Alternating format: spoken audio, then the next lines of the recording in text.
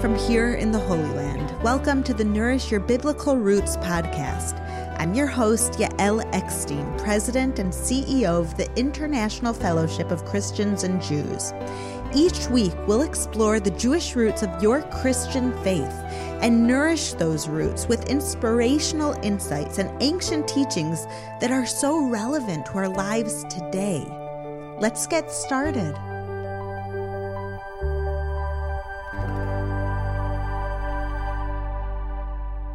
No matter where you are listening from today, you have probably been affected by the coronavirus pandemic in one way or another.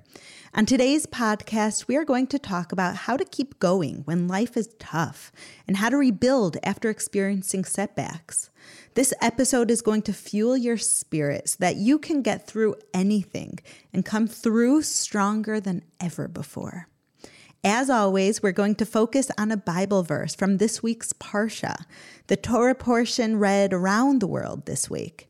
It's a verse that you probably never thought much about before, but I'm going to share some Jewish teachings with you that will change the way you understand this verse forever. This week's Parsha is Vayakel Pekudei, and I encourage you to read it as we go through living with the biblical times. This is what Jews around the world are reading this week, and it's very relevant to our life today, all of it. But today we're going to focus specifically on one verse. So Vayakel Pekudei is Exodus 35:1 to 40:38. I encourage you to read that. But today the devotional teaching that we are going to focus on is specifically Exodus 40:17. So follow along with me if you have it in front of you, and if not, that's totally okay. So let's go into what this verse actually is referring to, because it's not referring to the Gregorian calendar of January, February, March, April, May. It's not referring to the solar months. It's talking specifically about the Hebrew months, which goes around the lunar calendar. The Hebrew calendar also has 12 months, and they have different Hebrew names: Tishrei, Cheshvan, Kislev, Tevet. They have all different Hebrew names. And when we read about different months in the Bible, it's referring specifically to these Hebrew months. And so we know that the first month of the year is Nisan. What else happened in the first month of the year? The Israelites left Egypt in Nisan, the first month of the year. And so what we know is this verse, Exodus 40:17, when it says, so the tabernacle was set up on the first day of the first month in the second year, what we're talking about is exactly 1 year after the Israelites left Egypt. So this is the time that we're talking about. A year has passed, and according to Jewish tradition, Moses built and then dismantled the tabernacle many times before this final time that he built it, that he got it right. And it's only this final time that he built the tabernacle that he was happy with it, which is mentioned in this week's Torah verse, in this week's Torah portion. And so what the Jewish sages explained is that Moses foresaw that the tabernacle would have to be taken down, dismantled, and then built 5 times. And he also saw that the temple which stood in Jerusalem, would be destroyed twice. And so what Moses wanted to demonstrate was that although the house of God might fall a total of 7 times, it would always be rebuilt. In addition, Moses illustrated that no matter how many times we may fall in our lives, we can always get up again. It would have been so easy for Moses to build the tabernacle one perfect time and not have to be dismantled at all. And you look at the temples, God's home, which stood in Jerusalem, which was full of prophecy and miracles, and the Ner Tamid, the eternal light, and the challahs that were always fresh, the bread that was always fresh. We saw revealed miracles and prophecy taking place there. Why did it have to be destroyed? Only to be built again. And so this is connected to our lives. Everything in the Bible was meant to speak to us. It's an eternal message. And what it's telling us is even God's home, something so sacred, could be destroyed, but then built again. even the tabernacle, as we had the cloud of glory and all of these miracles, the manna from heaven happening in the desert. We didn't have to break apart the tabernacle to move it 5 times, but no, what Moses saw was us. He saw that we in our lives are going to fall. And this should give us the inspiration and encouragement that we can always rebuild. We can always get up again. And it's actually connected, the Jewish sages connected this incident to the verse from Proverbs 24:16, which says, "For though the righteous fall 7 times, they rise again, but the wicked stumble when calamity strikes." What this is saying, my friends, is no matter how many times we fall or how many times our lives fall apart, not only can we rise again, by falling and then rising again, we are considered righteous. The fact that we don't get stuck in the mud, stuck in the darkness, but we choose to bring ourselves up. We choose to rebuild. We choose to raise our spirits to see the good. This is what the righteous do. And I think what the Bible is really saying in short here is no matter how tough life gets, we can never give up. And this is a very personal story for me because both my father-in-law and my grandfather are both Holocaust survivors.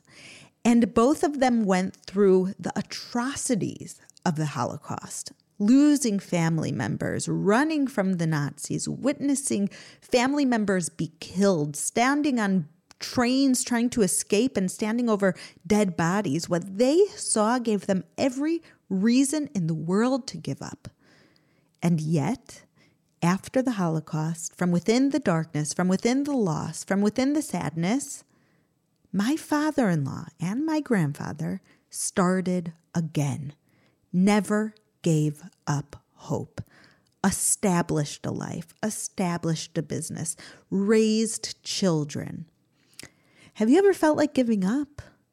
Or have you ever felt like everything has fallen apart in your life? Maybe even you feel like that right now. Right now, the world is going through challenges of living through the coronavirus pandemic. Everything has changed. Suddenly, we can't go visit our parents. We can't hug our relatives. We can't go into the workplace. We can't sit together in church or in synagogue. We can't go to all these things that used to make us happy. Going and sitting at a restaurant, going and seeing a play, going and seeing a movie. Everything is suddenly changed. A danger to our lives. We can't plan vacations. We can't plan to fly. We can't even plan to be together for holidays like Thanksgiving or the Christmas season. This is very hard. This is very hard. It's low. And when I think about lows, I think about Rabbi Yekutiel Yehuda Halberstam. This is a rabbi who lost his entire family in the Holocaust. His wife was killed. All 11 children of his were killed. Yet, after the Holocaust, he got remarried, he had children, and he established a community in Israel. And this is a quote that he would always say. The greatest miracle that has ever happened is not the splitting of the Red Sea. The greatest miracle is the one that we, the survivors of the Holocaust, after all that we witnessed and lived through, still have faith in the Almighty God. May his name be blessed. What I hear him saying is that as people of faith, we can never give up. We can never despair. We must rebuild. From whatever hardships we're going through, there is no despair. What we learn in this week's Torah portion is that God has given us the power to get up again. God has given us the strength to get up again. God has told us that the righteous fall 7 times, but they rise again. Are we not able to do that? God has given us the strength. Now we have to just decide. It reminds me a lot of when I was sitting Shiva for my father. I just got back from a trip to Africa with my best friend that after many years, thank God, of raising children, me and my best friend decided we're going to take some time for ourselves and we're going to go to Africa. And we went on an amazing safari in the Serengeti. We saw animals. We had 10 days of the ultimate bliss and connecting to God that you could imagine. And I landed in Israel, and just 12 hours later, my father had a heart attack and suddenly died. And so not even 24 hours after being back in Israel, I got the phone call that would change my life forever, that my father was dead. And immediately I had to start planning for the funeral. My family, all from America, flew in. We went to the funeral. And then there's 7 days of mourning where the family, the immediate family, sits together and people come and visit us, pay respect, pay tribute, and really just embrace us that we're not alone. That's what the week of mourning in Jewish custom is about. The community, the friends coming, bringing food and saying, we are here with you, you're not alone. And you just sit and accept everything that people have to give, their nice words, the meals. It reminds you that you're not alone. And during this Shiva, I knew that the second Shiva ended, I had a decision.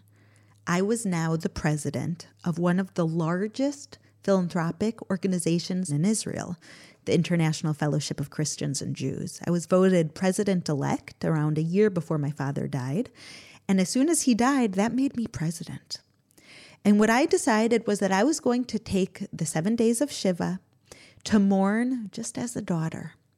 But the second that I get up from Shiva, I am stepping into the shoes of the president of the International Fellowship of Christians and Jews. I am going to use all of my strength to carry on my father's legacy, to carry on his organization, to carry on his vision, and do all of the good in his name. And it was so hard. One of the hardest things was sitting in his seat, going into the office. And I always, for 15 years before that, I sat across from him. He sat in that seat. I sat across from him. And for the first time, going into the office and needing to sit in his seat, we know that in the Torah, it talks about how we have to, one of the 10 Commandments, we have to respect our mother and father. L'chabed et avicha ve'et imecha. It says, respect your mother and father. And one of the biggest ways that we can respect them is not sitting in this seat. And suddenly I realized one of the greatest ways I could respect my father is sitting in his seat. And I can tell you, I had every reason, every excuse in my head of why I would just go home after Shiva, put the blankets over my head, and stay there for the next year. But these words from the prophets, these words from Moses, these words from the sages, from Proverbs, gave me all this strength to know that I need to get up. Yes, I'm going through the hardest thing in my life. Yes, this situation gives me every excuse for despair. But if I am a woman of faith, I have no right to despair. I have every reason to get up. And I look at those who came before me. My father-in-law, who survived the Holocaust. My grandfather, who was born in Germany, lost almost all of his family, and survived the Holocaust to rebuild, to restart. And suddenly it was from there that I got the strength to get up and to rebuild.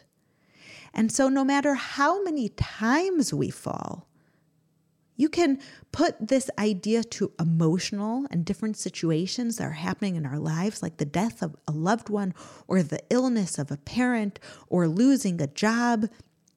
But you can also put it just as much to the idea of sin. How many times do we fall in sin?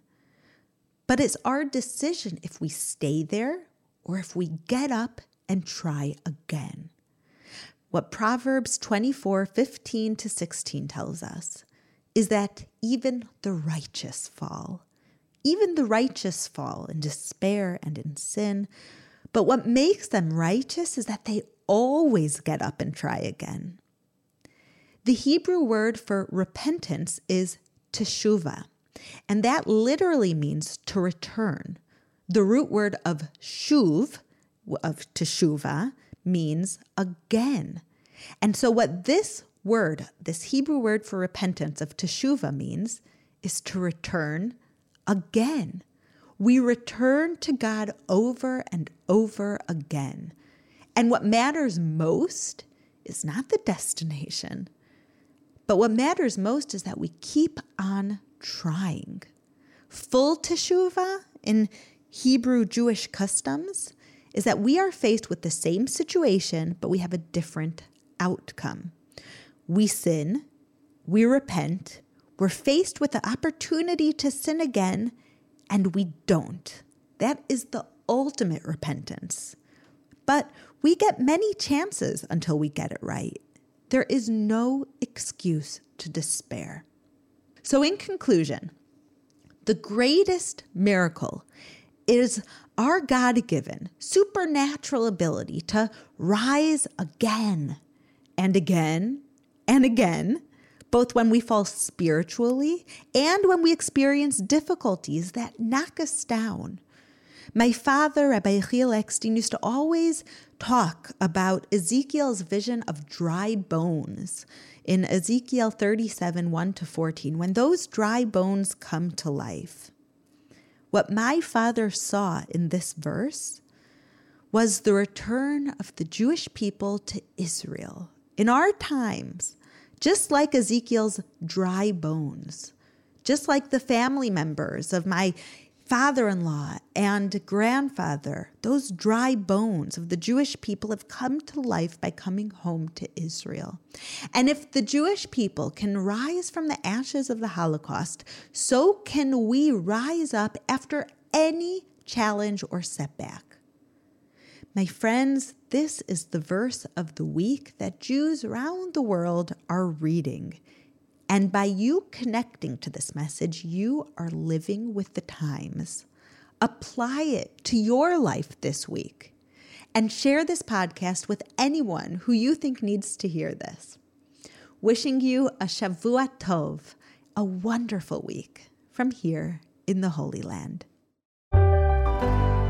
Thank you for listening to the Nourish Your Biblical Roots podcast. If you like what you have heard, visit me at mybiblicalroots.org for more of my teachings, videos, blogs, and books. You can also follow me on Instagram at Yael_Eckstein or on Facebook at Yael Eckstein. Shalom and see you next week.